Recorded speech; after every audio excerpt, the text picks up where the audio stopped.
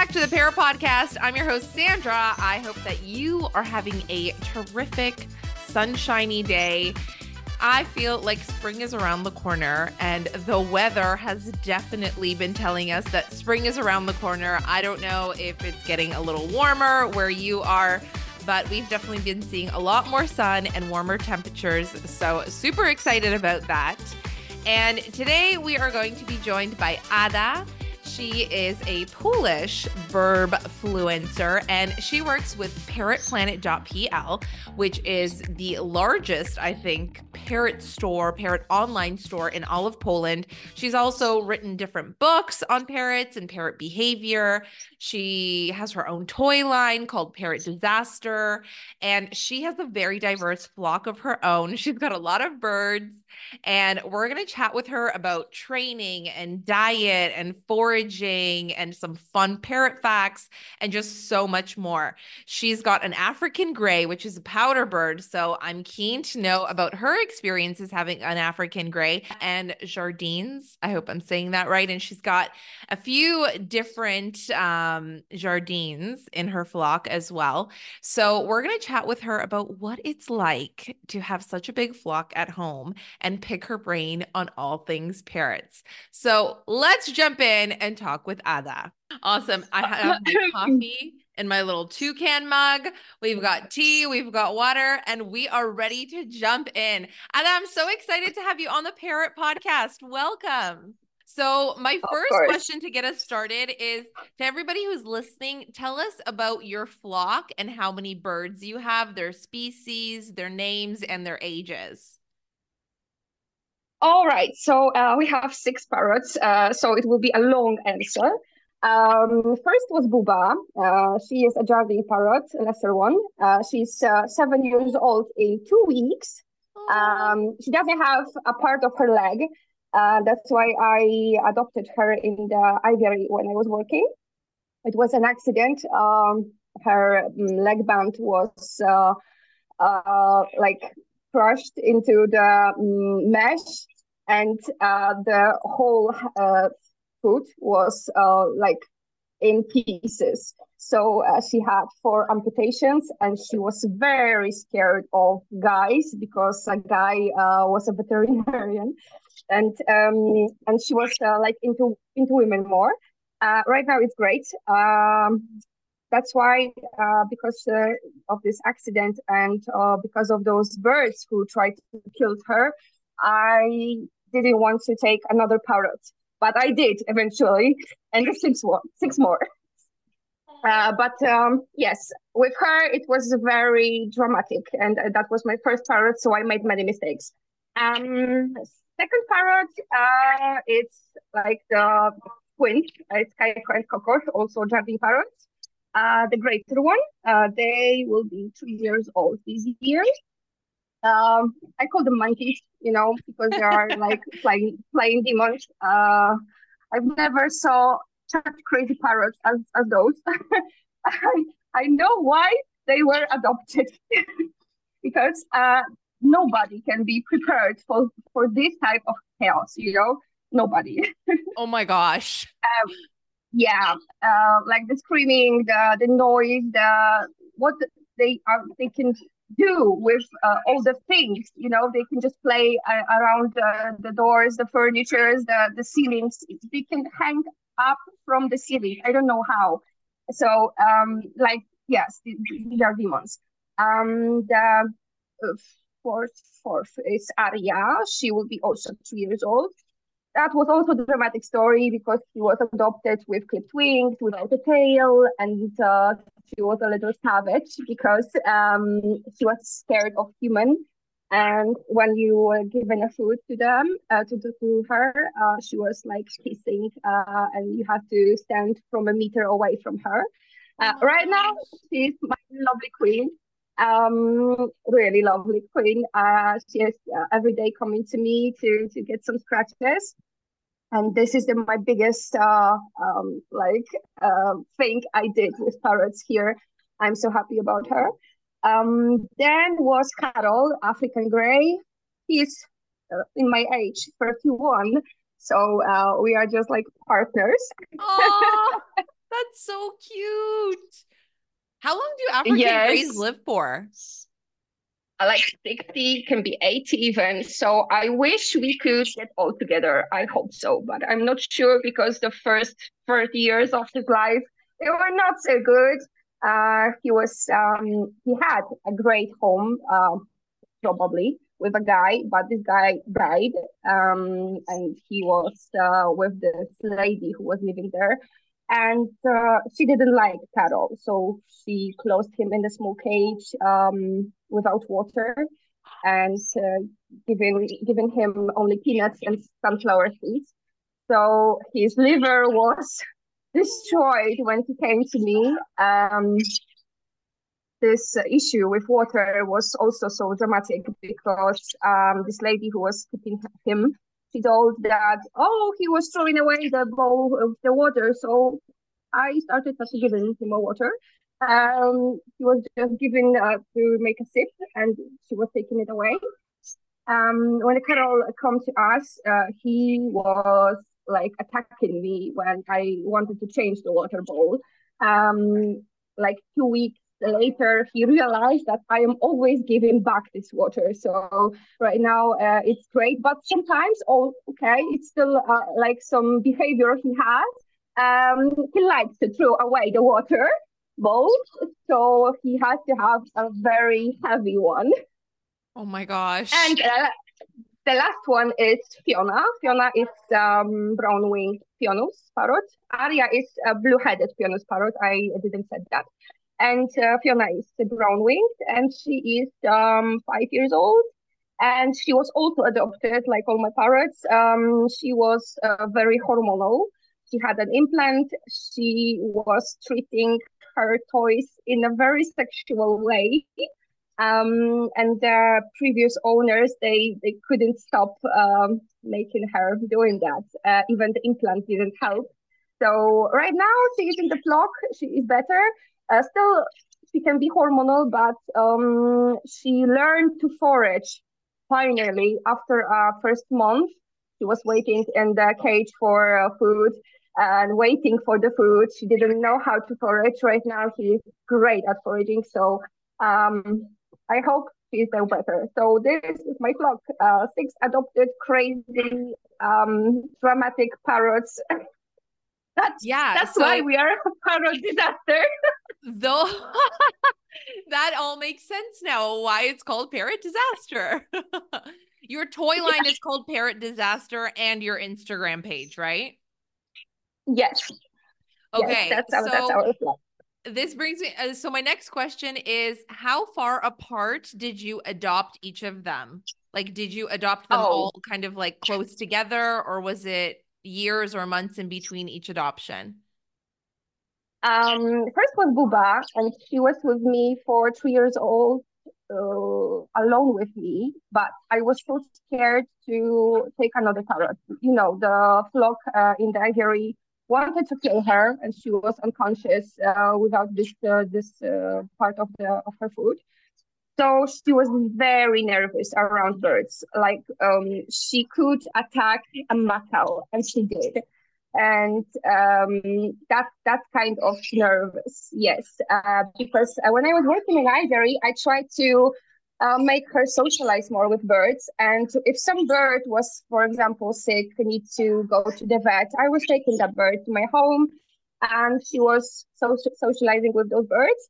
Um, Once we had a macaw with broken wing, and I was taking her to the vet, and she was sleeping in our house, and Buba attacked her, a macaw. So it was no fear for her. She was that scared that she didn't think even about the size of the parrot or anything. Um, and she was attacking all the parrots I was bringing home. But it was getting less and less. So I decided maybe one day, maybe, but not yet. But after 3 years being alone with me, I was taking her to my university, to work every day, everywhere, because she was sitting alone for like 12 hours, even sometimes. So I decided to take her with me. Um, But then my ex-fiance appeared and she got depressed. She didn't want to go out from her place, her playground area. She stopped eating. Her father started to be in black, more black. And I was so scared that she will start blocking herself finally. So I decided, all right, it's time for a second parrot. And we had a very big luck because like 60 kilometers away from us, there was a boy, a Jardine boy. So we took him. At first glance, it was amazing. She was into him, he was into her. It seemed to be perfect. But Rico, he escaped. That's why I'm not talking about him. He was a part of the plot, and he was younger than her, and he really wanted to play, really. And she was so scared of him. She didn't know that why he wants to play, what is playing, what is he doing to her, and she panicked every time. So Rico started to be aggressive to her. So we had a problem. Everyone is saying, "Oh, took another parrot. You've got two parrots. It's always better than having the one." Yeah, maybe, but it's not so easy. And no one is talking about what is going on in the house when you took the second parrot. Yeah. We had that problem uh, because Buba, when I was going out, Buba was sitting on the chairs um, under the table all day because she was so scared to go out because Rico was there. So I had to separate them. But then my friend told me that she wants to adopt her two boys, Jardines boys. And I said, oh, okay, we will take them. And then that was a great time. We had four Jardines. Rico started to play with boys and left Buba alone. And Buba had that place to watch maybe what guys are doing, not interact, but only watch. And that was perfect. And then Rico escaped. So Buba was first. 3 years later was Rico. And after 2 years of this unfortunate bonding with Rico and Buba, I took Kaiko and Kokosh, my boy. And then it was better, but Rico escaped. So uh, when I was with those boys and Buba, I realized that boys, okay, they are good, but they do not interact with Buba. So I decided to take another parrot just to make maybe a bigger flock. Maybe she will eventually find someone to like. So we took Arya like 1 month after Rico escaped, and then it was like some kind of right. Month later was Carol, African Grey, and month later it was Fiona. Like a lot of people just asked me, "Hey, do you maybe want to adopt my bird because I'm not getting good with him?" And I was like, "Give it to me. I will take him." Give them all to me. So yes, yes. And right now it got six, and this is absolutely enough for this apartment. I am done. Yeah, they're taking over your apartment and I can see it in the background. Yes, that's crazy. That's really crazy. I was just wondering today, what did I do with my life? Yeah. I think that every parrot owner, once they grow a big flock, they start to ask themselves, why did I make these decisions? Yes, and how? How? Yeah, when did this even happen? I wanted to ask you about Baba. Did I say his name right? Yes. When he Buba. attacked the macaw, Booba. Booba? Yes. Yes. When he Buba. attacked the macaw, was the macaw in a cage or they were out in No. your apartment? Uh, yes. She, because it was she was out, and she was after the surgery with this broken wing, and I had to change the bandage. Yeah. So I took her to the bed, and Buba just realized that the bed belongs to her, so no other bird can sit on the bed. So she flew into that macaw and started, rushing with wings, screaming, and the macaw got scared. I got scared. Oh my gosh, that was dramatic. But Oh yes, my she can gosh. attack macaw, and that was not only once. When I was working in Ivory, I was taking her with me to my job, and I had a macaw, harlequin macaw. So you can imagine how big is that parrot. And my Yeah. booba is like the half size of this beak that this harlequin macaw has. But my booba has no problem with attacking this bird. Oh my gosh. So did you get to a point where you realized that Booba doesn't like other birds, so I need to keep Booba separated so that Booba isn't hurting other birds and potentially getting hurt themselves? Because if a macaw got angry at Booba and fought back, then something could have really happened to Booba. Yes, yes, yes. And I didn't even think about that. That kind of parrot, small one, would want to attack a macaw. I didn't know that. It was my first years of working with parrots, and now I know that the size doesn't matter. It's just the personality. I saw green cheek conures attacking Moluccan cockatoos. I saw lorikeets attacking cockatoos.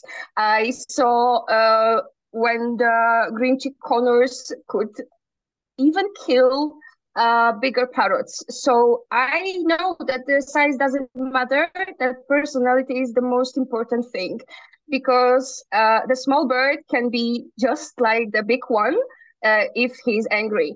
And Yeah. what I saw also that the small birds like lorikeets or green cheeks can just attack in the pack. They don't attack alone. They can make a pack and then attack one bird. Oh So my God. I didn't know that my booba was that traumatized. I know that she was, but I didn't want her to be alone with me because when my ex-fiance just came up, I saw that I cannot make that time for her. We were spending all my years together, like you said, I said, on the university, my job. I was taking her on my vacation. Uh, she was even swimming with me in the Baltic Sea. She was on the harness on my head, and I was like, not much water, but I wanted to go to water, and she was sitting on my head, and I was like, "Booba, we are pirates." She was everywhere with me, but I couldn't make that time for her for that long. I wanted to have my own life, so I had to do something to make her not be that much traumatized as she was. And right now it's 3 years Mm-hmm. with bigger flock, but 2 years in the very big flock. She was with Rico, but I am counting like she's now in the flock, and now it's very much progress. I see that in more birds, the more she is open, the more she is brave, and yes, I think that is the most important thing. She had to be brave enough to interact with them because before she was that unsure that maybe some bird will attack her or make something to her that she was not even starting the interactions. She was that afraid that she stopped thinking about anything about the second bird. So when I saw that she had that time to watch my birds, watch the flock, what they are doing, what they're playing, even the sounds. She, I didn't know the Jardine sounds until I've got Kaiko and Kokosh. Buba doesn't have that sound of the species. She had something like scream, I'm gonna kill your head. This is that kind of scream. And A yeah, Jardine has that kind of sound? no, she has. She doesn't know the sound of her species. So when Kaiko and Kokos appeared, they started to, talk in their language, and Buba starts to listen. And I saw that she is connecting something in her mind, like, okay, this sounds it means this. This sound means this, and she even started to talk to them like in her own strange language, but she started to talk to them. So it's like, okay, she wanted to interact. And yesterday she was sleeping on the same swing as boys. So this is the biggest, thing she ever made. on the same swing with other parrots. Like That's you've got progress. that's 20 centimeters away from the other parrots. It's been 3 years. That's a long time. And this is very hard because she's really, really stubborn. She was panicking alone every time. I've got many ideas about how to make this place for her too. And you see, this is the area for birds, and here is the area for her that can be close to Oh. us, but she can watch them here. Also, she have the playground on the corridor, so she's like close to the flock. But when she wants to go out, she can go out and have some peace. Like she's not used to have the still contact with other birds, so she sometimes needs to go. She's going to the closet, and then she's sleeping, and when she's done and she wants to interact, she comes to the living room. So I left her a choice when she wanna be with us and when she don't wanna be with us, and I saw that giving her that choice made the biggest progress. Yeah, I think that actually offering our pets choices is so important for them to be able to choose, to have that independence. And I've talked about this Mm, in the past, how I always give our dog choices. I give Mia choices. Like I let them choose what they want to do, or even like when it comes to meals, like if if we're training, like I'll let her choose her treats sometimes. If I'm feeding yeah, yeah. Lambo, our dog, I'll let him choose. Do you want beef today or do you want lamb today? So I think it's important to offer them choices so that they can have that independence and really be able to have that like sense of self of like, I get to choose Yes, what yes. I want. I see that every time on my consultations. It's I think the biggest issue that people that don't understand that parrots have to have this independence. And what we do at home, we get the food. You've got the food here, always the Yeah. same. You cannot choose anything here. Yeah. You go to cage, that's not your choice. You want a bath, sometimes it's even not the choice of the parrot. I've got this problem very often. And I was thinking, what is going on with this bath? Of course, people use the spray with water to punish parrots. That's the first thing. But also, we do not offer the ability to bath. We just took the spray and okay, it's time for bath. And what we have to do is just to make this environment ready for the bath. And I was teaching one cockatoo 2 years ago how to bath, and that was amazing seeing that cockatoos eventually open up because I made a music video like rainforest, like some noises from the storm, and I was going with that spray. But I was not watching and looking at the parrot at all. I was just going with the spray. I was imagining that I am in the rainforest. And finally, that cockatoo, seeing us doing this one, two, three, four time, decided to bath. And that was her choice, not mine. I was just offering these conditions to bath. And this is the most important thing. We don't have to make parrot do anything. We cannot, because it will be sooner or later some problems. I don't have cages. Yes, it would be very good when you are not working at home, just like me, or you have like TVs and other stuff that can be eaten or destroyed by parrots. But when I see that my parrot doesn't have cage, I see that they are free as much as they can be free in the captivity. Sometimes we also have aviary, like in the balcony. So sometimes I open the balcony and I'm saying, okay, do you want to go out or not? And in the winter, they want to go out. I don't want to open that balcony, but they scream and they want to go out. And so I open the door and they go have fun in the snow. But this is their choice, not mine. Yeah. I'm just sitting in the blankets and getting cold because they are outside. Yeah, I and your balcony, you have like a netted area, so they obviously can't escape for anybody who's listening. you have a net that goes from the top and all the Yes, way down. And then you yes, have yes, perches set up so that they can go outside and enjoy the sunshine and the fresh yes. air. Yeah.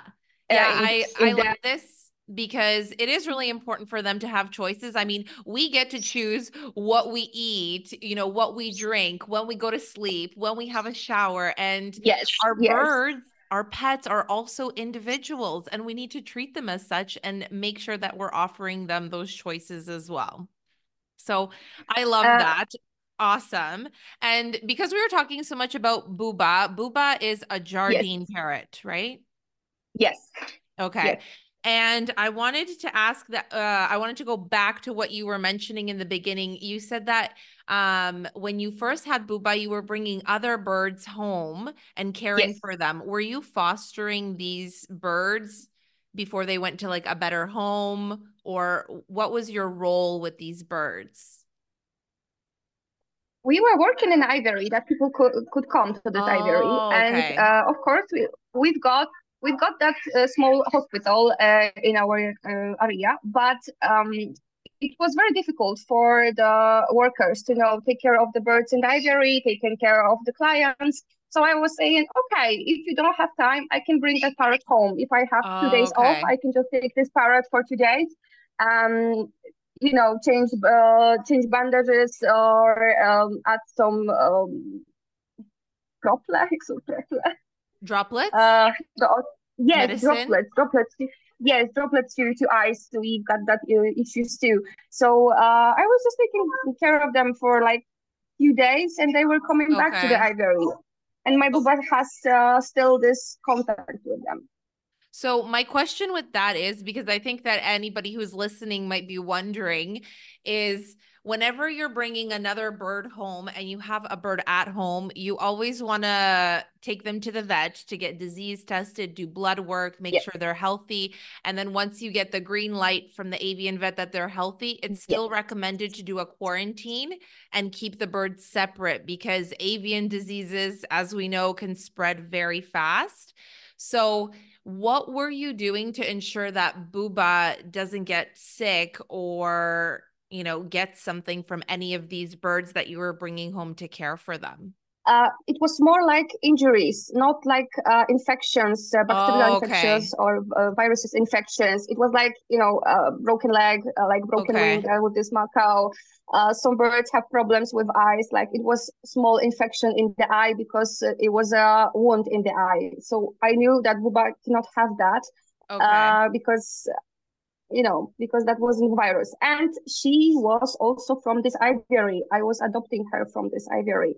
Okay. So she was with those other birds. Of course, I tested birds on the PBFD. Every bird that is coming to our flock is tested.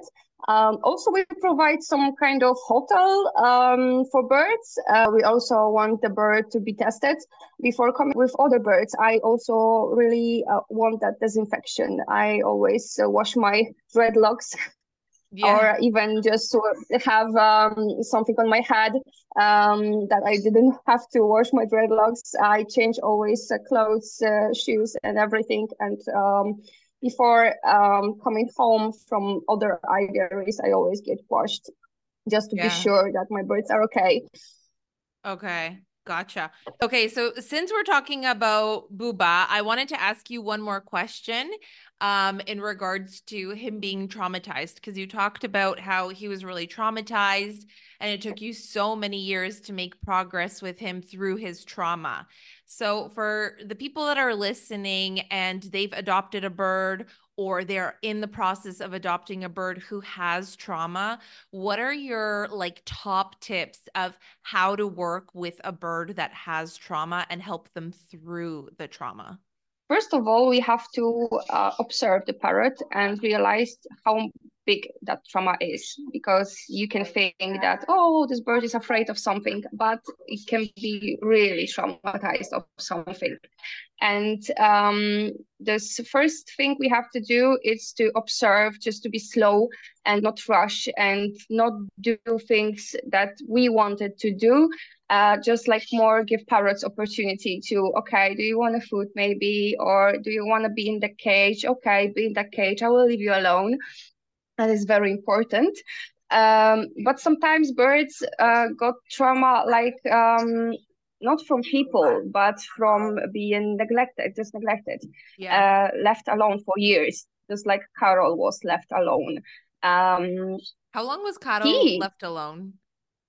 3 years. He was sitting 3 years in that cage that he could not even open his wings without water. I don't know how he's not plucked. I don't know how he's not nervous. He's like really amazing bird. He's very brave, very open, energetic. He's very like he likes to contact with people.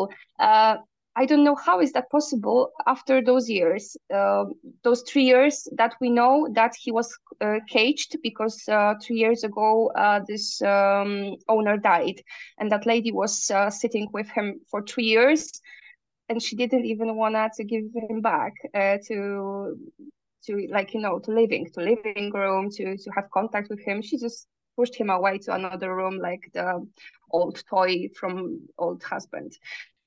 Oh my gosh. So trauma can be very different. Yeah. Buba was traumatized of birds, and I had to give her that chance to give her space. She was deciding, okay, I want to be 1 meter away from one parrot, or I want to be in another room because I don't want to be in that room with this parrot. So you have to see how birds react for your decisions, and then you have to left bird for making his own decisions. And this is, I think, the most important thing, because when we treat the parrot in the way that we want to be treated, like another sensitive, emotional being, then we have the chance to be successful. But when we think that parrot is like a stupid bird, there is a Polish saying that if someone has a bird's brain, it's stupid. That's really sad. And a Yeah. lot of people think that birds are stupid. And they are even less intelligent than dogs or cats. And what a surprise! And so when we give the parrot this opportunity to have that emotions, the space for those emotions, and we understand what is going on, we are slow with this building trust, and we are not rushing.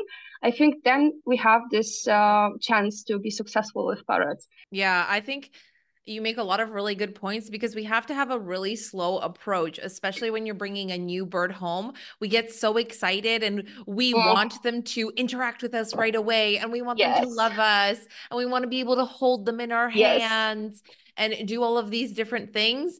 But that's why we talk about this. It's because parrots are very complex, they're very intelligent, and scientists and people that are out on the field that are studying these parrots, they have realized that parrots have the intelligence of like a 5-year-old, even a 5-year-old human yes, child. So, they are very smart and they understand a lot and they learn very quickly. They pick things up very quickly. And so, even though when we bring a bird home and we want to interact with them right away, that to them is scary, especially because they are prey animals. They're not predators. yes, So when you come at them yes, really quickly and you're excited, it's a lot for them. yes, And so they can freak out, they can bite, they can retreat, they might not want to come out of their cage. And so I love the points that you made that we need to be really patient with them. We need to look at them as these individuals who are very smart, and we need to take things slow. We need to give them those choices in order to build trust and to bond with them. And another thing I want to add in there is diet, because oh, especially when we're adopting or that's a rescuing birds, that, yeah, diet yes, is so that's a long topic. important. And it's important for their health. It's important for their feathers. It's important for their minds. It's important for them physically. It's important for behaviors and for so many different things, Yes. which reminds me, you were talking how Cattle, your African gray, was being fed Yes. peanuts and seeds for 3 years. Yes. And when he came to you, his liver was destroyed. So Yes. can you share with us how did you do diet conversion with Cattle to get him off of peanuts and seeds?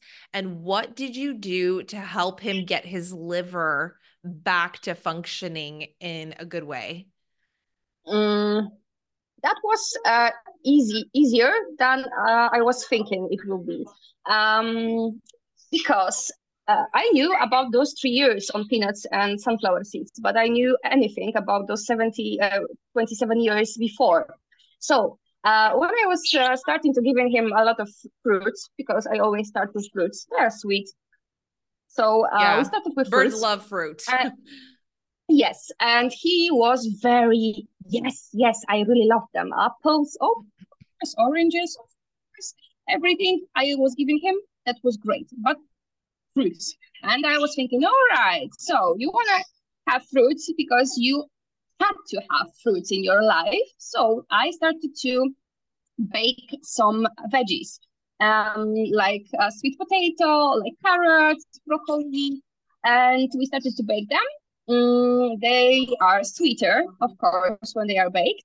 And he started to eat them. It was like transitions about 2, 3 weeks when he started to do that. But that was not the final act because all my parrots eat chopped food, blended with sprouting seeds. So giving him whole pieces of food, it's okay, but it will not be enough. So then I was started to giving him smaller and smaller pieces. Of course, sometimes he got the bigger pieces of fruits or veggies. Still, he is having that because I see that he enjoys them. But when he saw that my flock eats the chopped food, he was very frustrated that he doesn't have that. So I came to him with the bowl. It was his first time when he saw chopped food.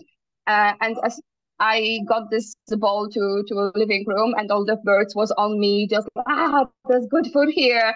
And Carol was sitting with he's giggling because he's saying some words, but he's more like giggling something like a toddler. So he was just screaming something like, come here.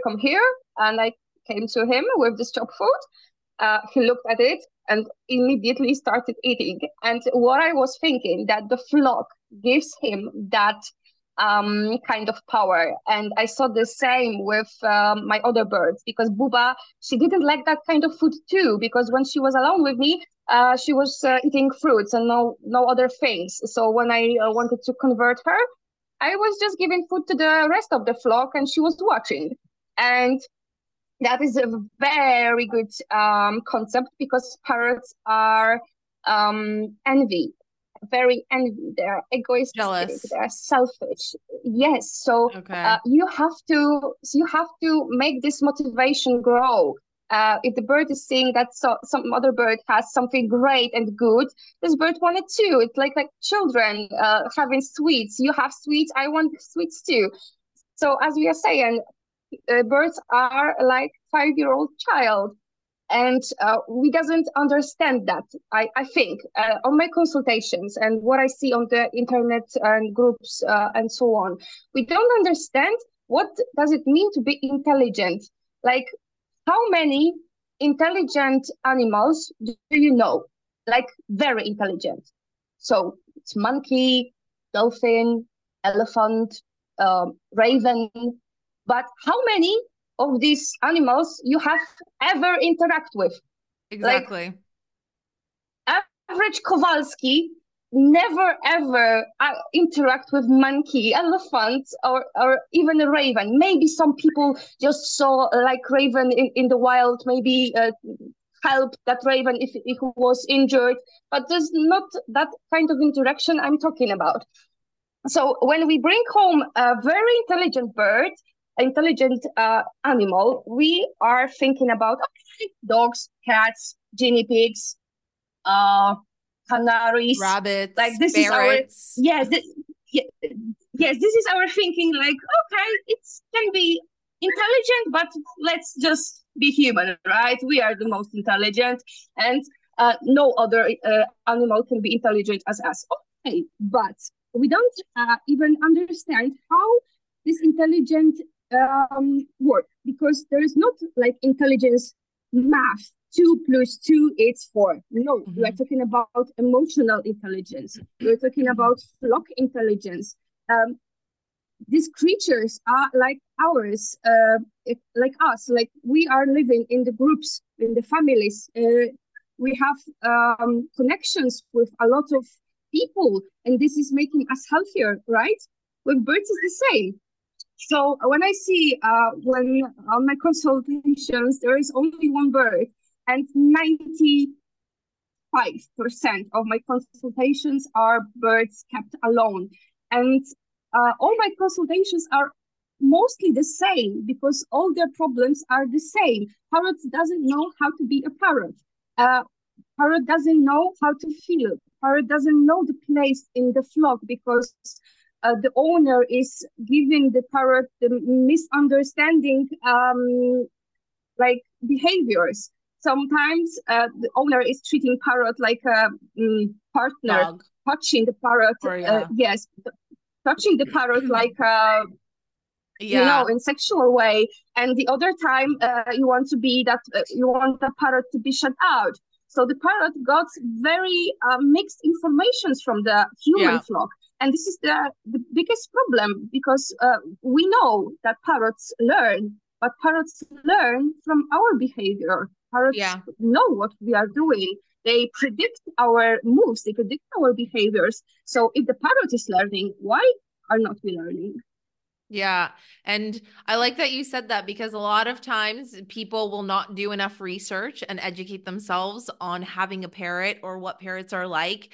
And they see these beautiful, talking, flying, wonderful pets and they bring it into their home. And then they're thinking that, oh, I can train it just like a dog or I can treat it like a cat. Or sometimes, like you mentioned, they treat Mm-hmm. them like a partner, but they don't realize that they're doing that because they don't know, because they haven't done the research. So, for anyone who's listening, Yes. if you're not aware, when you are stroking or petting a parrot on their back, on their wings, you are stimulating their hormones. And basically, you're making them horny, and they're going to view you as their partner. And then that's where like aggression comes from or attacking other people. And so we don't realize Territorial sometimes, behaviors. Yes, yeah, we yes, yes. sometimes don't realize that we are creating some of these behaviors. Um, but before we run away from all of this, Yes. I wanted you to share how you helped restore Carl's liver. Well, so we was giving him to drink this supplement, Silivet. It's from the milk thistle. Oh yeah. He was drinking this for like he's now still drinking it. I still giving Silivet to my birds. What avian doctor once said to me that birds in the captivity will never have a very healthy liver because we are giving them the food that will never be the same, like in the nature. So I'm giving Silivet to my birds like for a month. Then I have a pause like for 2 3 weeks, and then again I'm giving the Silivet. Do you give it every day? Of for 2 weeks, 3 weeks, and then I am making a pause for 2 3 weeks, and in the Okay. cycles. I'm So doing it's this in every the day for cycles. 2 weeks, and then you take a pause Yes, for 2, 3 weeks, and then you yes. start again. Uh, Okay. And this is a uh, tea or of- it's like a liquid that you put in their water? is the liquid I'm putting in the water, Okay. but uh, pause in the pause cycles, my parents are not having only water. I am making a lot of herbs, a lot of flower, like Yeah. like dandelion, Yeah, they drink dandelion. dandelion, or Yes, or some other flowers, because herbs are very, very important for parrot health. And Yeah. we have many, many herbs, thyme, oregano. My parrots have almost everyday access to that herbs because herbs Mhm. has those chemicals inside them that can help the liver regrow. So I also have Pionus parrots. So in my parrot diet, there's a lot of flowers too. In the season, we every day have flowers. My parents live in the village, so my mother is collecting a lot of flowers, seeds, and grains, and everything from the village, and she's giving this to us. So I think the most important thing is like herbs because they are very helpful, and a lot of people doesn't know that. Yeah. This milk thistle, and Carol doesn't have sunflower seeds in the raw way. I'm giving the sunflower seeds only sprouted, not Okay. raw. And Yeah. when I was giving him a nuts, like walnuts, I also in the walnut was putting vitamins or some droplets of silivet or vitamin D, and the whole nut just was with the Zbomba extra vitamins because when I was giving him walnuts, I saw that he is very into this. So I Yeah. decided maybe this is can be a good way to give him some more vitamins, Yeah. you know, Clever. like like to help. And this idea works with our flock always. I sometimes I just put the shells of the walnuts and took away the walnut and put something else inside, like scrambled banana Yeah.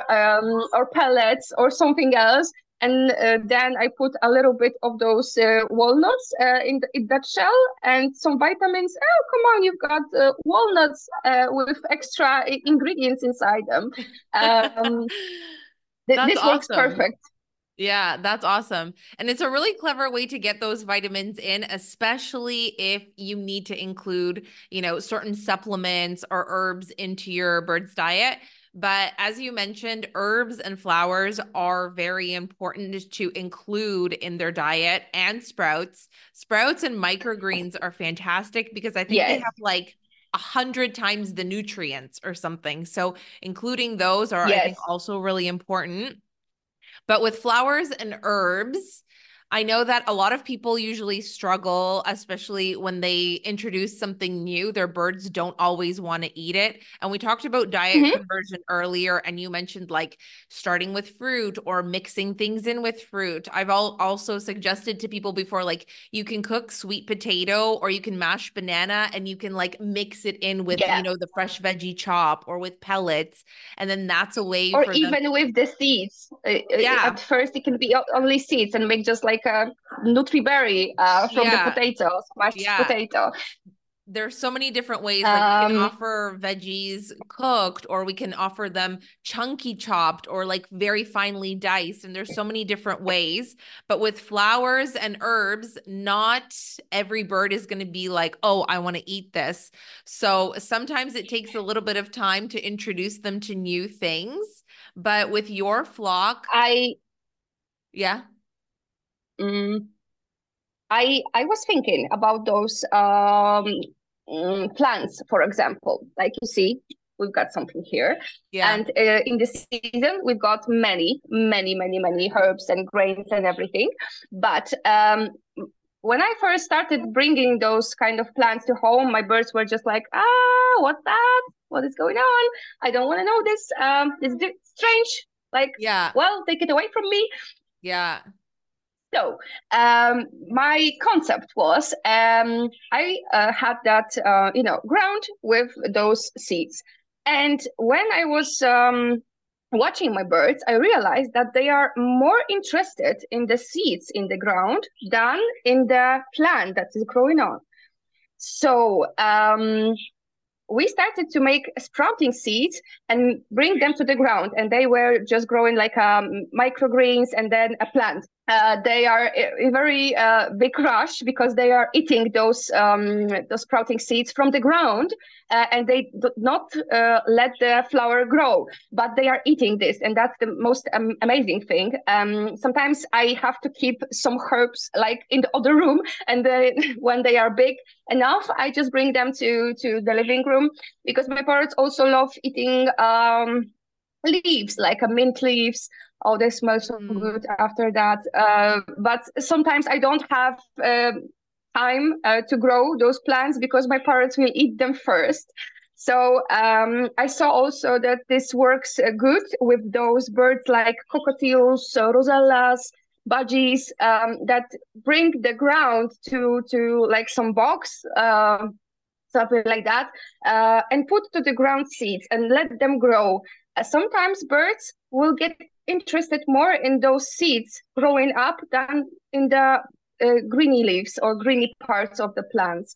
So in the Australian birds, it's a very easy way to make birds, introduce to them new sprouting seeds or new sprouting, even herbs, grains, and whatever. Because if they don't eat that, the plant will grow, and maybe they will eat that plant. You don't know that.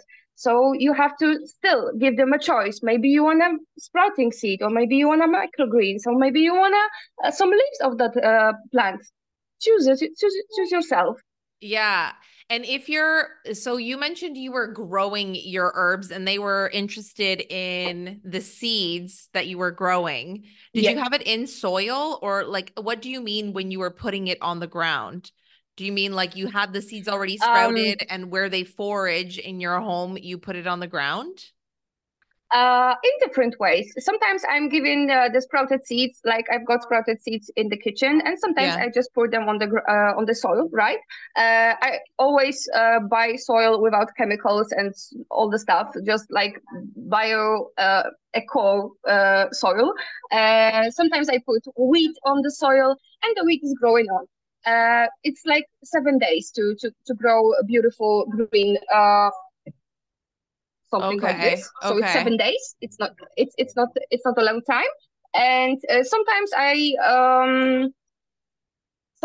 put even like raw grains, not soaked. But I know that they will not grow out. But I want parrots to just forage in them and look for something else maybe in there. And speaking of the soil, do they ever eat the soil, or is it safe for them to be digging around in the soil? That's their nature. A lot of birds just dig in the soil, and a lot of people ask me the same question, that the soil is dangerous. Okay, maybe if you buy a soil or the flour from the place that there is a lot of chemicals, Yeah. because we put a lot of chemicals on the plant. Yeah. It's normal for us. But if you want to have plants for our birds, this is very easy. You just buy a soil that is without chemicals. There is a lot of soils on the internet. You can just choose eco, bio, whatever. And those plants I'm giving them, I see that they are digging in the ground. Sometimes they even have that ground in their beak and just like nom nom nom. But they do not eat them. They're just playing. They're having fun. They just eat and maybe look for the ground, or maybe there will be some seed inside the ground, because sometimes you have like more the soil is more like this, so the bird is just Compact. taking the yes, Yeah. just taking it and and just chewing. But they don't eat that. Birds are not that stupid, I think. Yeah. But I know that in the houses we make birds stupid. We make them stupid because I see this every day, every time, a lot. We are not giving them fruits. Like the whole fruit, because you have to be in pieces. Okay, it can be, but when you give a whole apple to the parrot, sometimes the parrot doesn't know what to do with this, and it can be a very easy way to forage, to play, to enjoy the environment. Sometimes we are too, I don't want to say safe. We are very scared of this. I see even when I give them like mountain ash, right? We collect mountain ash in the September probably. So I see a lot of people are scared. Oh, can I give it to the parrots? And when you see a lot of birds eating those fruits, wild fruits outside, you see that they are not harmful for them. A lot of our national birds eat those fruits. Of course, parrots are different. We always have to keep that in mind. But on the other hand, uh, this is a bird. Birds need to fly, birds need to forage, birds need to play, birds dig in the ground. That's completely normal. And sometimes we are treating birds like in the glass box. You Yeah. can be like harmed by everything. Everything is it can be harmful for them. And I see that a lot of things can be harmful for them. But when we are talking about nature, uh, we need to consider that this is animal from the nature, not from our Yeah. home. Yeah. And this is the wild creature. So when we are not given the opportunities for those wild creatures and making them like disabled a little bit, because I had that experiment. I will say that it will be experiment. You know this plant fire thorn, and this fire thorn has spikes. So I just took the whole branch of this fire thorn and bring that to our home. And there was a lot of very big spikes in there, like in the roses, but a little bit bigger and stronger. So I was wondering, This? that's Okay. exactly this. Yes. And I was standing just in case if any birds will get harmed. I was Yeah. standing and I was watching if any of these birds on my flock will harm themselves on those spikes. And what I saw, my Aria wanted to step on that branch and she saw that there is a spike. So she moved her leg out and then just choose another way. And when she saw that the spikes are can be harmful, she started to chew them out just to get to those fruits. So birds are very intelligent.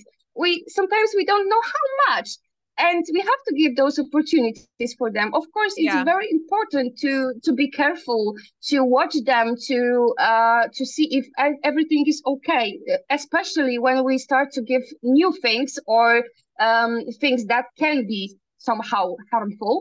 But what I see from my experience that birds they are so smart. They can find the way to not get harmed. If they see that something can harm them, they start to think how to get rid of this. Mm-hmm. I love And that. And you made a lot of really good points because at the end of the day, they are wild creatures. And I always say we want to do things as close to nature intended as possible and look at what are they doing in the wild and how can we mimic that in our homes. And you've done that really well and yes, also shared with us a lot of really great tips on how to do that. Um, when it comes to though, like, introducing, say, new herbs, new flowers, or even like the soil or fruits or vegetables or any foods that you're mhm, introducing, because, there are some foods that can be toxic to them. I always think that it is still a good idea, like before you give something new to your bird, Google, research, and see, like, is this something toxic? yes, Like, don't leave chocolate out on the table or avocados or something yes, like that because you don't want to take the chance that they might try it and then something's going to happen to them. So it's always good to proceed with caution and do your research. mhm, And the things that they can have, like you said, offer it to them and they will find ways around it. Like you were yes, mentioning, there was thorns in this. It's something safe that I can give to them so that they can forage and try something new and explore. But you also were able to observe, like in real time, how smart they are because they saw the spikes. They know that this is, or the thorns, that those can harm them. So they started Yes. ripping them out so that they can get to the good stuff. So, really great tips. Since we're on this topic, I saw that you also did a post on how to teach your parrot to forage, and how we talk about this all the time, how Yes. foraging is so important because it is something that parrots naturally do.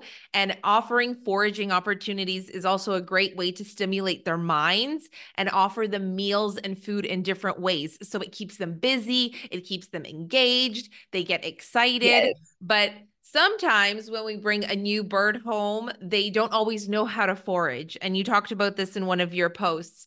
So can you share from your own personal experiences with your birds or with the consultations that you do, how can somebody teach their bird to forage? The first question, how old is the parrot? Is the parrot alone? That's the first two questions. Oh, Carol just broke the swing he was sitting on.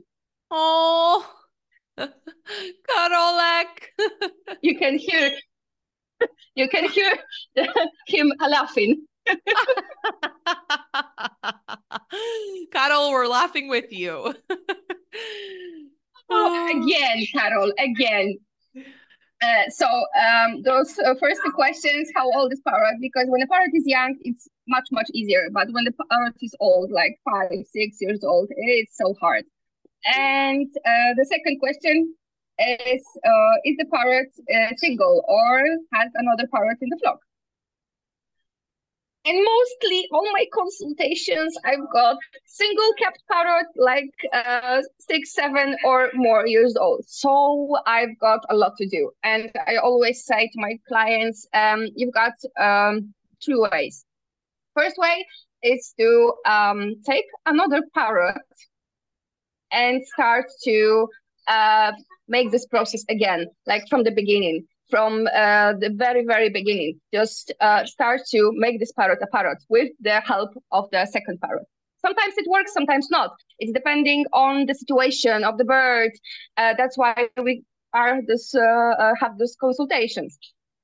Sometimes bird is brave enough to be good to introduce to second parrot, but sometimes bird can be so scared of everything that I am saying that this is not a good way to choose this way. And the second way is the middle way, as I'm saying, because this is not very popular, but sometimes I offer to clients that they can send the bird to my flock for like a month. I am calling this like some kind of rehab, and they are on Retreat. this rehab. Yes, it can be retreat. Yes. So they are here learning how to be parrot again, and then I am taking them to the client again. This is the way that a lot of people are scared of because they don't want to be separate with parrots. And I understand that, but sometimes I've got very difficult situations and very difficult parrots.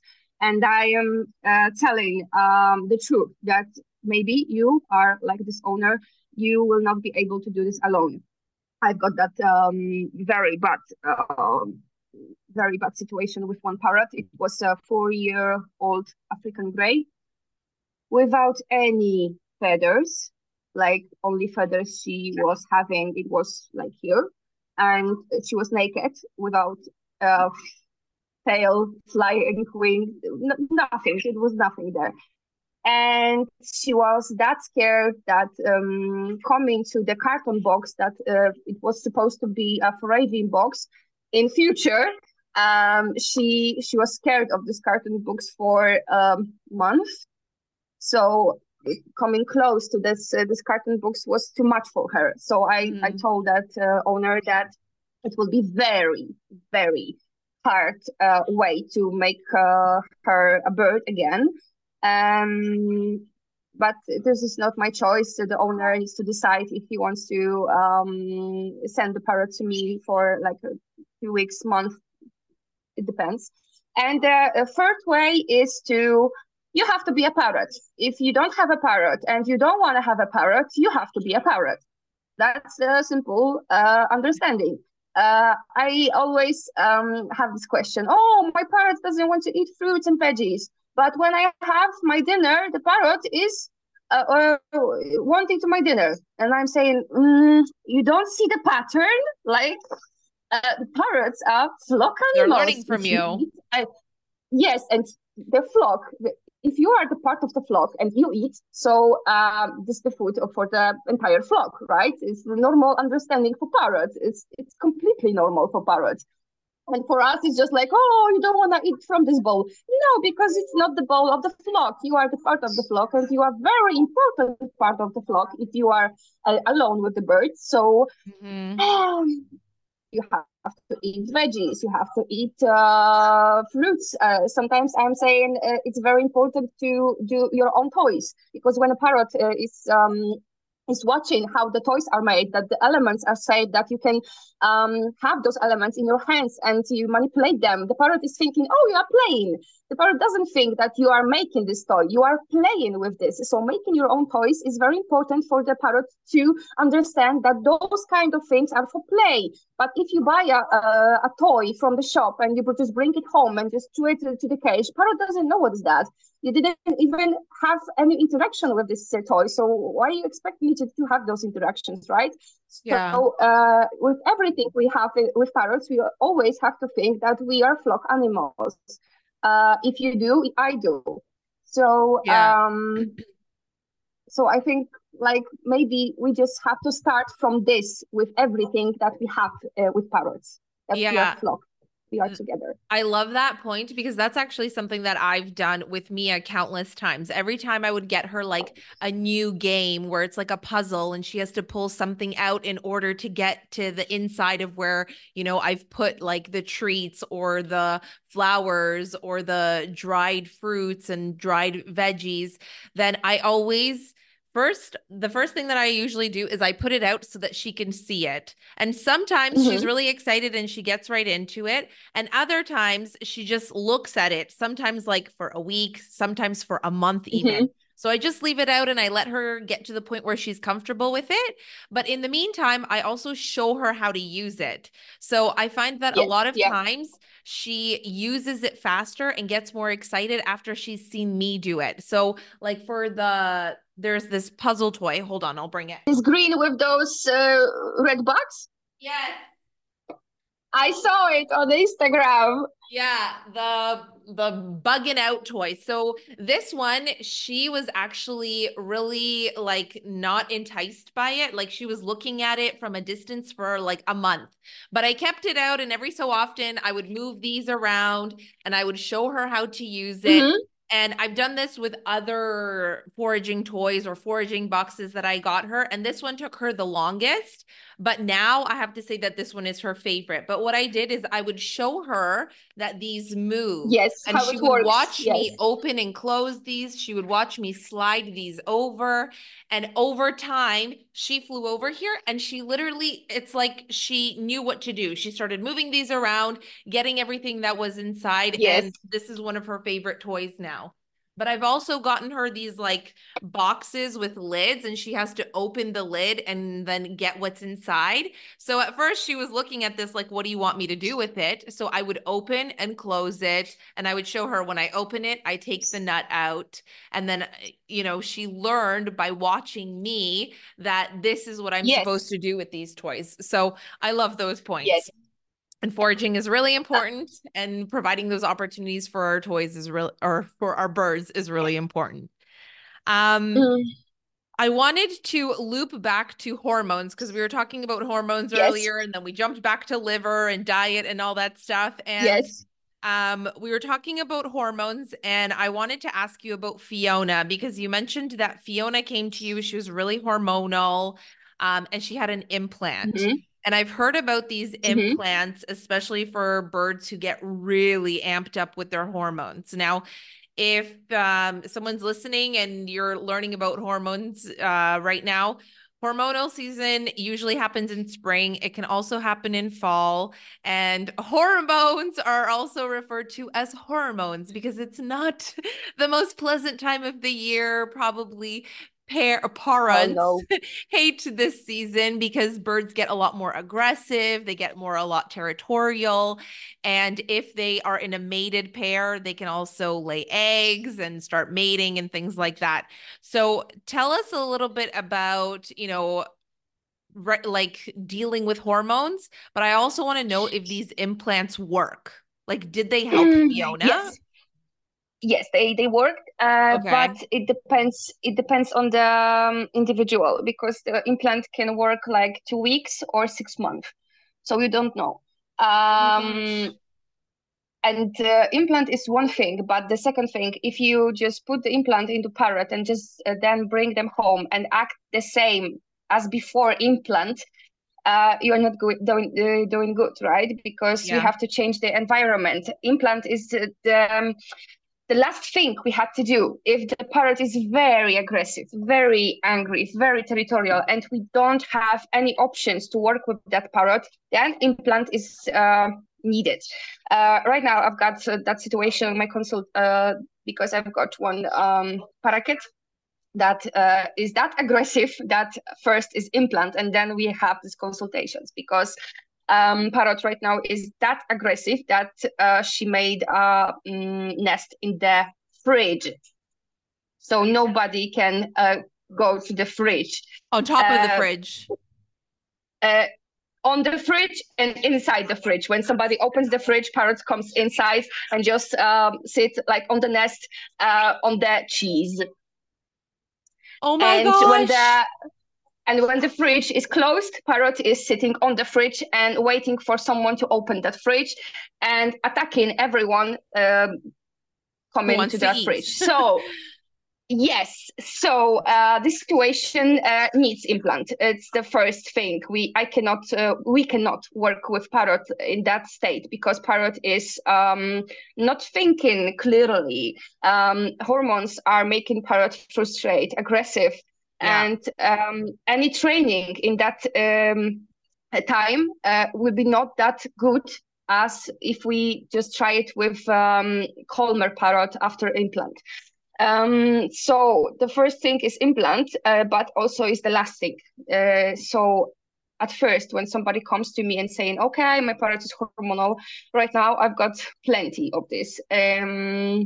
I didn't know that I will have that much of work in the season, hormonal season. But I'm really shocked how many people just don't know how to work with Yeah. parrots and doesn't know Yeah. how to act. And first thing we have to understand, hormonal season is a normal season. Yeah. Sexual behavior is a normal sexual behavior. Every healthy parrot has sexual behaviors. It's normal. So first of all, we have to accept that. I Yeah. know that it's not easy, but first thing, we just cannot make like with dogs or cats, just go to the surgery and then you have animal that have no hormonal issues at all. Never. No. Unfortunately, we don't have that. So we have to work with the environment before the hormonal season. And right now, I've got 3 hormonal birds at my home. Um, Fiona, of course. But Fiona is not masturbating. Fiona is only screaming. In that way, just calling a partner. It's not that bad, because it's a Fiona's parrot, so the scream is not bad. But it can be a long way, because she can scream like for half an hour and then stop, and again for half an hour. So I'm trying to make her new activities. I'm waiting for new branches right now, so I hope it will help. So we have Fiona, we have Buba, and with Buba it's a very different situation here. I'm not sure if I am doing right, but from my experience with her, it works. So I keep that, because she is allowed here to have a nest in the closet. Because when I destroy that nest, she was worse, much worse. She was screaming, attacking. She was territorial. She was just like a little devil. And I realized, okay, maybe you need that nest. So I made small carton box in the closet. And now when she is like after the breakfast and after first playing in the flock, she wants to go to that nest. So I open the closet and she's coming to the closet and she sits there for an hour and then she comes out of the closet and it's just a perfect parrot again. So it took me a few years to make this strange kind of practice because I know that nesting is not good. Parrots should not have a nest, but sometimes nest helps. But it's a very, again, individual because some parrots are feeling this willing of having nest, and it's more important for anything. Like you can give foraging toys, you can give less food, you can make a lot of activities, but the parrot still want that nest. So I'm leaving this opportunity to my booba, and I left her this decision. If you want to go to that nest, all right, go sit there. I am not complaining. But we have a flock. So she's sitting there for an hour and then, I really want to go back to the flock. Something is going on there in the flock. I don't want to sit here in the nest alone. So she is coming back to the flock. But I know that this practice would not work in the single capped parrot because single capped parrot doesn't have anything to do except being in the nest. My parrot has something to do. So I allowed her to have that nest for an hour in a day. But you see, every bird is different. So talking about hormones is right now the most interested topic I have. And I really want to make some research in this because when people says about this nesting and about this territorial behavior and so on, I see that we cannot make just one practice for them because it doesn't work.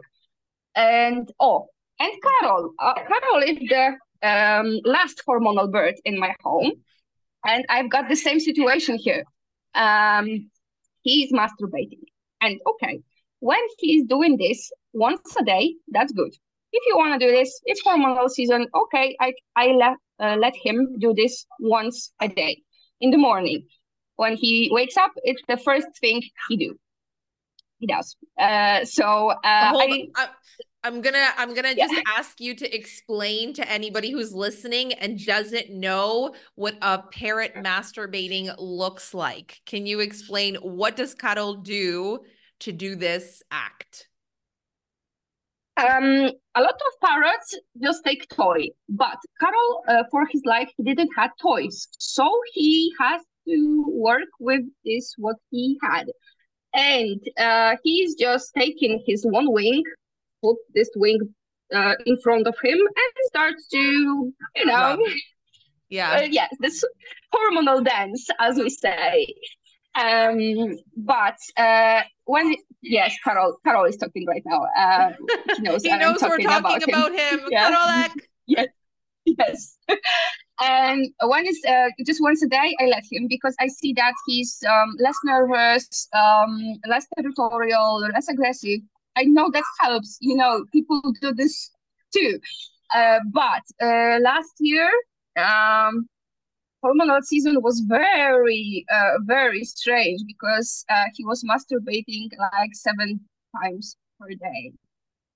Oh my God. So, yes, his wing was completely destroyed. Like he just destroyed all the flying feathers with his feet.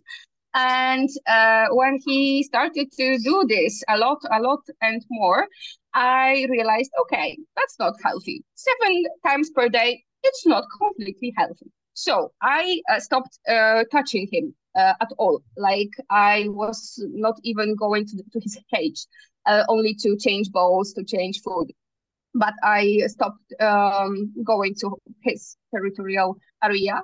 I stopped touching him. I stopped even talking to him. I was just only singing sometimes and whistling, but it was like, 10, 15 minutes per day, not like hours. And I see a lot of people sit hours and hours with his African grays, and there is a problem.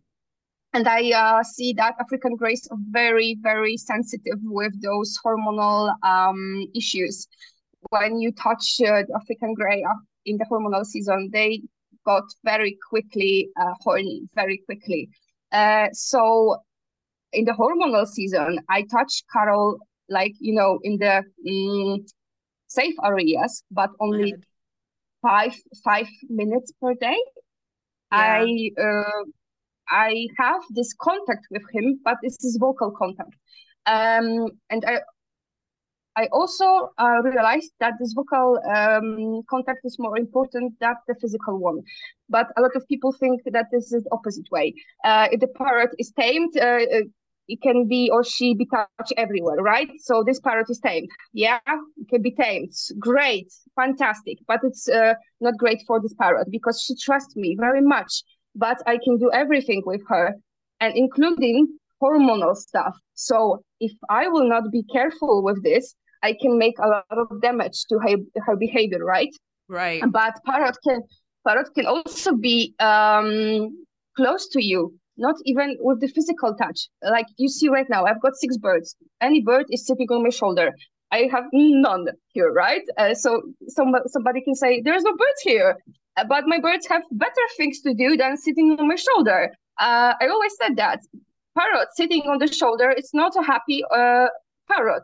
It can be for a while, but parrots are not constructed to sit on the shoulders. They are constructed to fly, forage, play, have fun, and be active. So in the hormonal season, it's very important to not to touch parrots. You can make a very great relationships with them only by vocalizations. You can teach a parrot a new song in that time. You can teach parrot dance. You can I can show you. Bubahat. Good.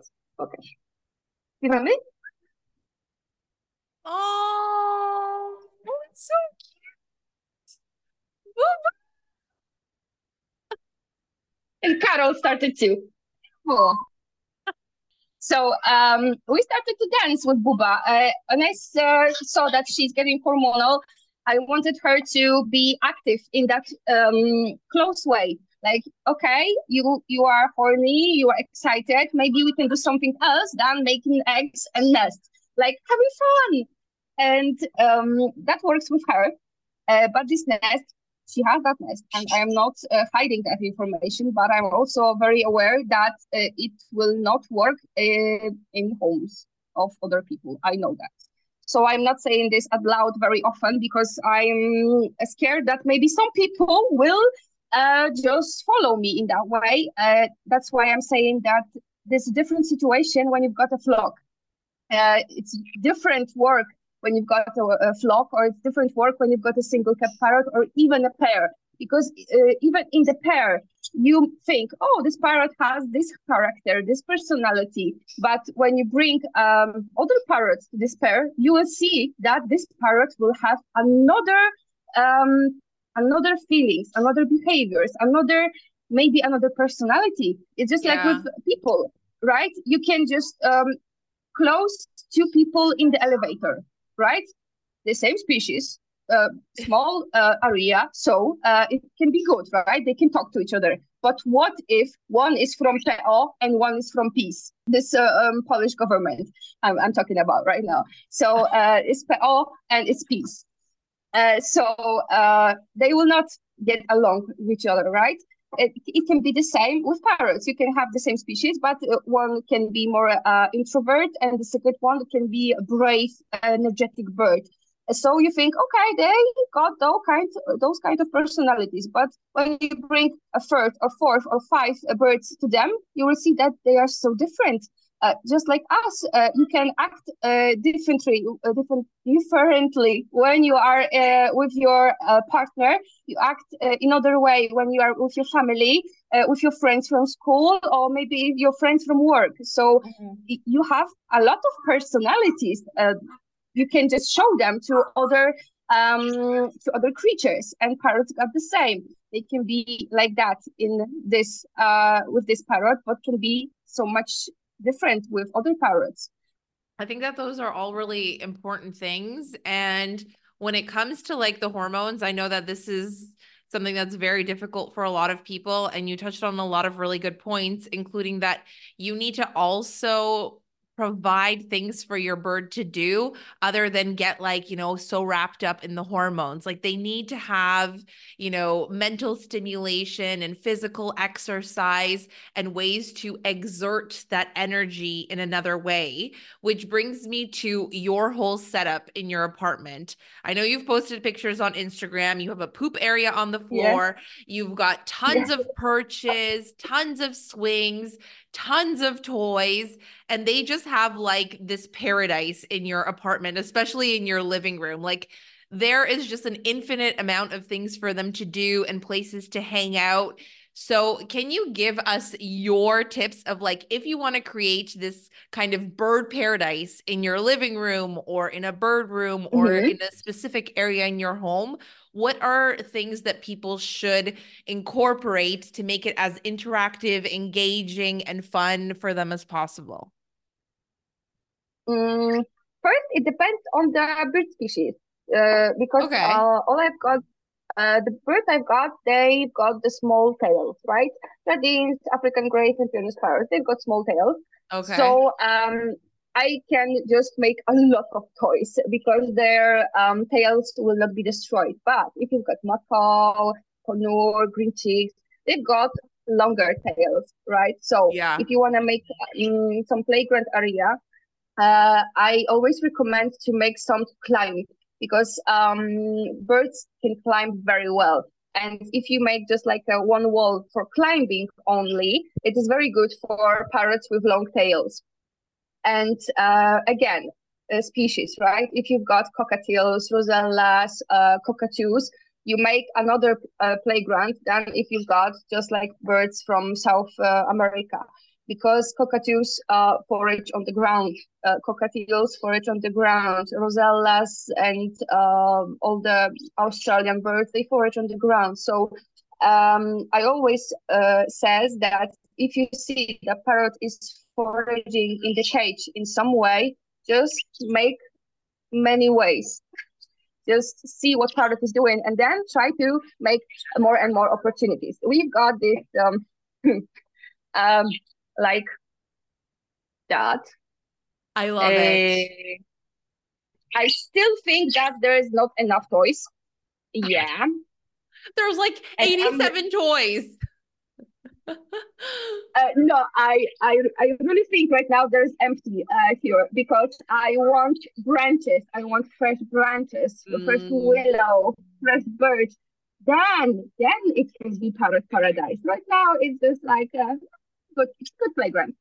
It depends on the parrot. Again, my Buba, as I said, she doesn't have a part of her leg. So all the playgrounds I was making, they were just on the tables, on the closets. They are still not anything is moving, like any swings and any toys, because it was better for her. She was laying on the back and then she was playing with something. So she has that kind of playgrounds. My boys, as I said, they are monkeys, frequent cockroach.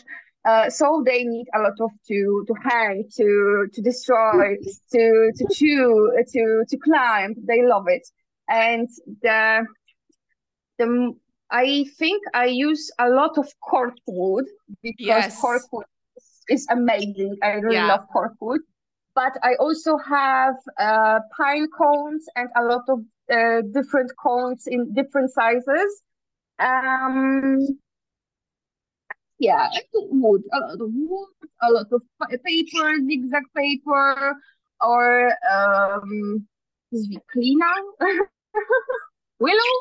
Yeah, wicker, and a lot of Oh wicker, yeah, wicker yeah, things. yeah. Yeah, that's great Yes. too. Yeah, I And also like hanging up like a lot of ropes, like sisal rope or like, different types of, mhm. yeah, different types of toys. But I've got a problem with those long nails of my parrots. So I decided not to make ropes. I switched to perches, and now I've got like I three love the three big purchase perches hanging on the ceiling. Yes, and this is great because I just took them from from the ground. Like I didn't bought them. I just found them, and I from the realized, oh, outdoors. they looking, yes, they're looking great. I wanna try them. Of course it's safe food. Of Yeah. course I cleaned that.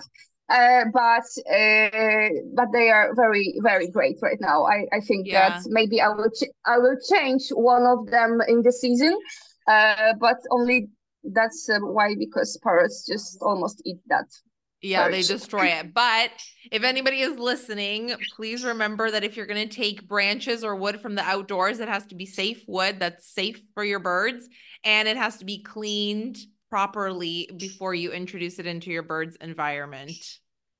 Yeah, exactly. Awesome. I love all this stuff. We're gonna wrap up very soon because we're just having so much fun. Before I ask my last few questions, let everybody know Yes. how they can find you, how they can find you on social media, and if they were interested in doing consultations with you, how they can find you.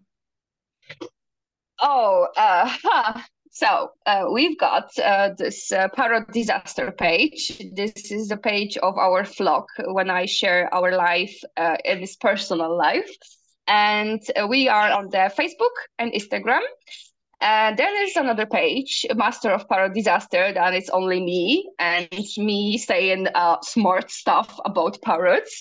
And this is the account. Yes, this is the account when you can ask for consultations or ask for anything you've got problem with. And then this is also on Facebook and Instagram. Then we are on YouTube. This is YouTube called Parrot Planet. And there I do many stuff there. We just try different products, we test them, we are talking about behavior, we are talking about training, about diet. We have this Parrot Kitchen playlist. And we have also what I'm proud of, to playlist with conversations, with interviews with doctors or behaviorists and with the owners. I also want to quickly mention, earlier we were talking about liver and you mentioned milk thistle and these vitamin drops and all these different things. For anybody who is listening, just in case, always first go see your avian vet to make sure Oh that, yes, the yes, yes. dosages and everything that you're providing or giving your parrot are the right things specifically for what their bodies need. So don't just go giving your bird, milk thistle or, certain For types whole of, life, yes, yeah, yes. make sure you check with an avian vet. Um, I also wanted to ask you in regards to your consultations, what is the most common problem that you find people have with their birds? Like, what is the top two, like number one and number two issues or problems that people book consultations with you about?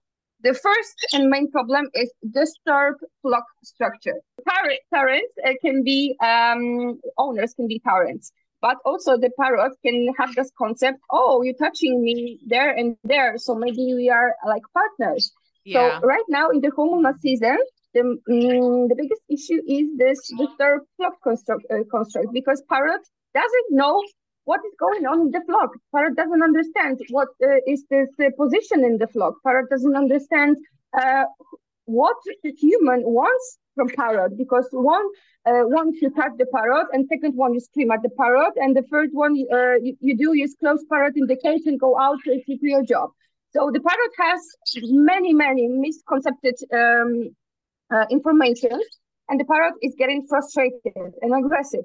And I'm not only talking about biting, but about this whole behavior. Parrot is Got it. frustrated, is very angry, and and it can be the biggest problem right now, because in hormonal season, this issue is going worse and worse and worse.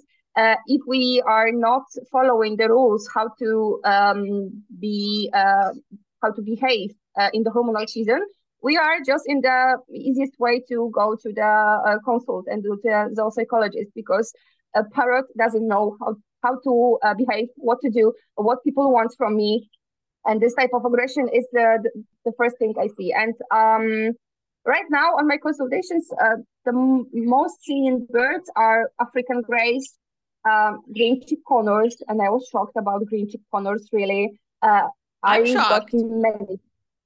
many people are with green chip connors. About aggression again, green chip connors are very aggressive during the hormonal season, very, and a lot of people doesn't know how to work with these birds, especially when they are so small. And when the bird is just doing something here, you are scared because you can hurt the parrots too right now. When you want to get rid of your head or your eyes or your mouth, and those birds with this small size can be very stressful because you don't know how to take this parrot away from you. It's easier with mackerel. Just put your shoulder and mackerel will fly away, or you can just put the mackerel down. But with green chip colors, they're just like hanging on you. They are still there. So people don't know how to work with this. Yeah. And quacker parrots also. And of course, my favorite ones, Amazon parrots. They are my favorite aggressive birds. And I see that a lot of people call them aggressive birds. And sometimes I catch myself on this, that I call them aggressive on the Facebook group too. Of course, they are not aggressive, but they are too smart, too intelligent, and too emotional to be kept alone. And that's why they end up aggressive. And of course, in the hormonal season, aggressive Amazon parrot is like a flying devil that can hurt you very badly. Like I saw ears chewed up in the house, and people Like were an ear losing. bit off? Yes, yes, or in pieces, or some lady I knew, she lost her feeling in the ear because nerves were destroyed. So Amazon parrots in the hormonal season, uh, so they are that aggressive that I don't really I don't like working with Amazons really. I Oh love my them because God. they're so emotional, so smart, so intelligent, but they are also too smart. Like I see that they are just like selfish little creatures that they are frustrated of everything people done to them, that they want to revenge. I see Amazons like that in the hormonal season very often. And when people send me videos or send me wounds after Amazon parrots, I'm in shock. Uh, and of course, it can be a parrot that you loves you for the whole year, and in the hormonal season, you just got the ear in the house, right? Oh my So gosh, uh, that's crazy. I had no idea that Amazons were that intense.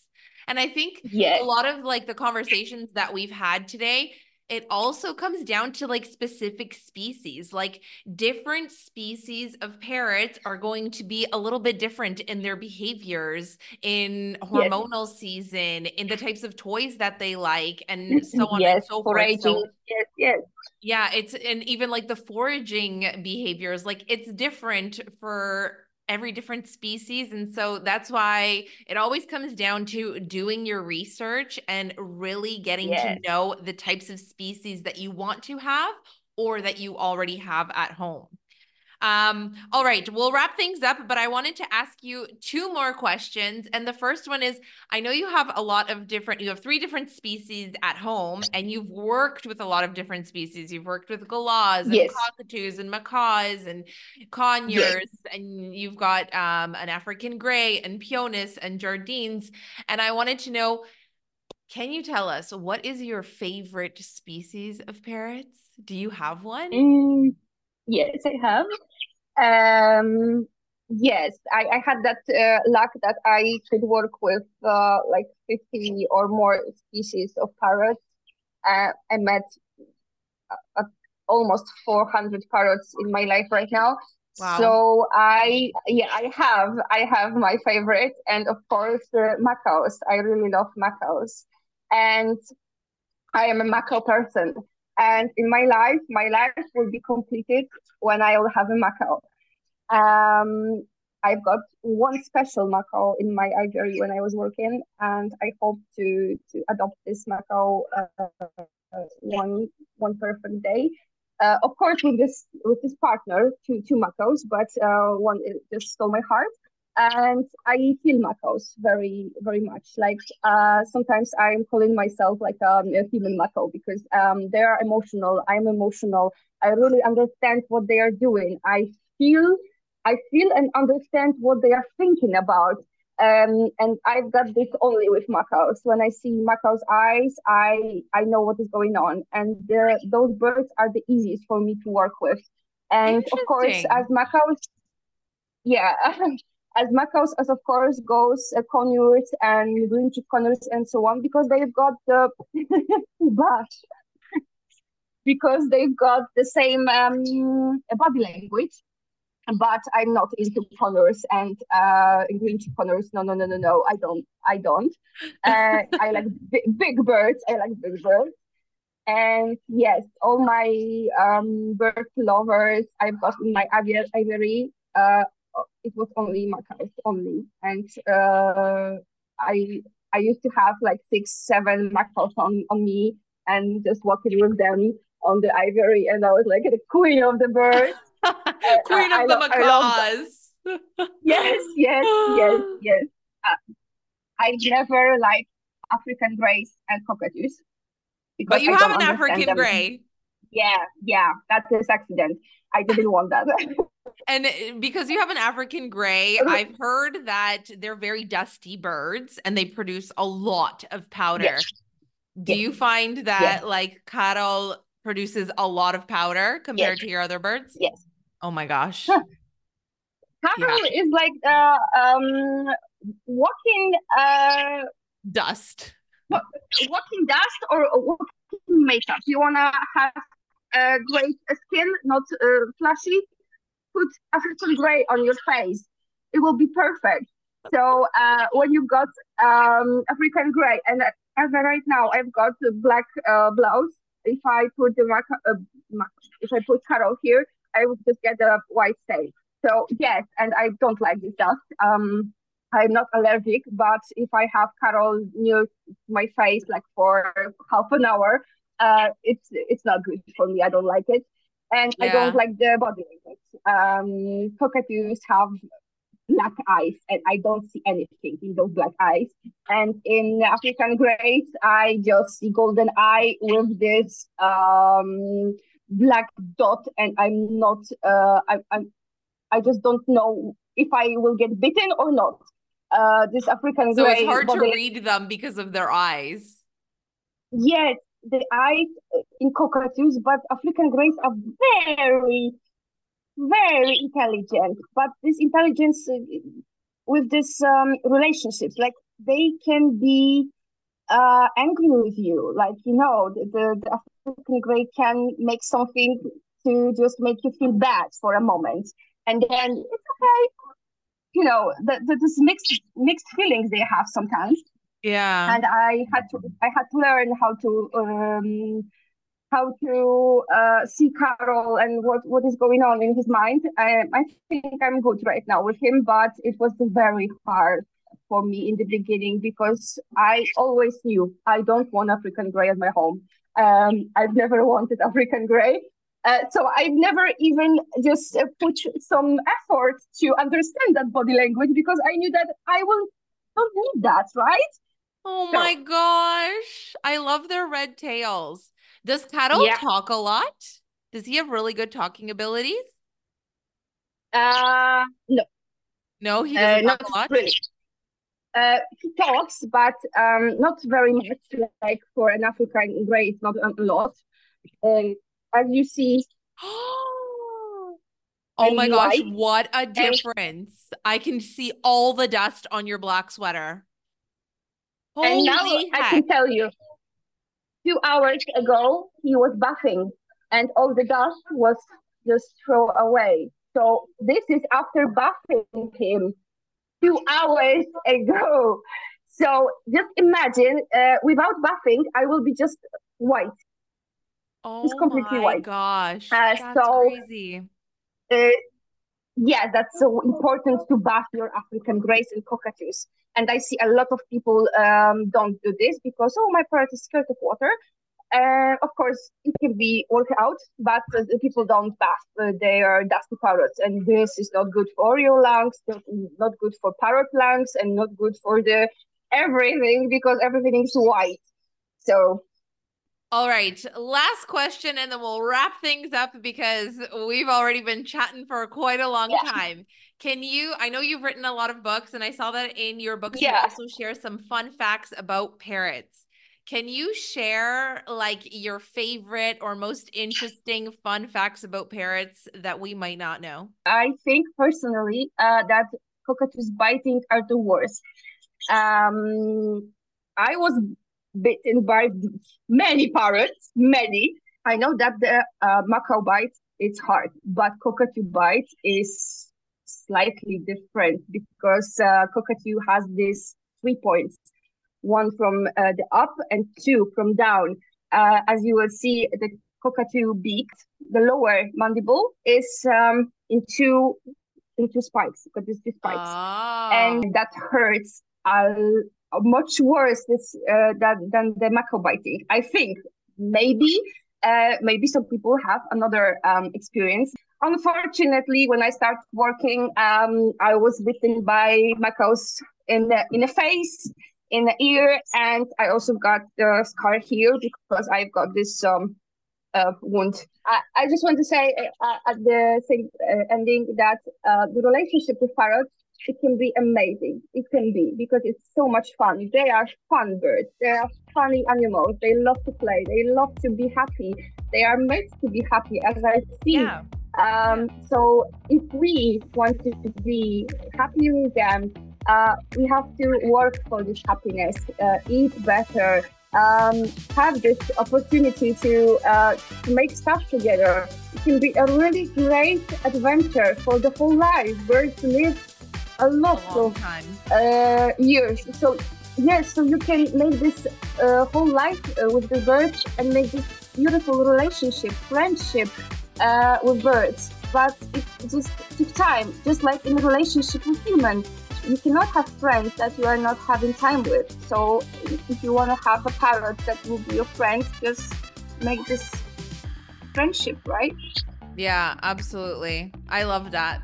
Thank you so much. Thank you so much for coming onto the podcast and sharing all of this information with us, because I know that I learned quite a few things, and I'm sure everybody else will love this episode too. Thank you for having me. It was my little dream to be here. Thanks so much for tuning in to the Parrot Podcast. I'm your host, Sandra from Poodles and Parrots. I hope you enjoyed this episode. As always, have a clawsome day, and we'll see you in the next one. Oh, and one more thing. This podcast is presented solely for educational and entertainment purposes. I'm not a licensed avian vet, behaviorist, or professional expert in parrots. The information provided is not intended as a substitute for professional advice from a qualified avian vet, trainer, or behaviorist. Please consult with a specialist for personalized guidance on your specific situation.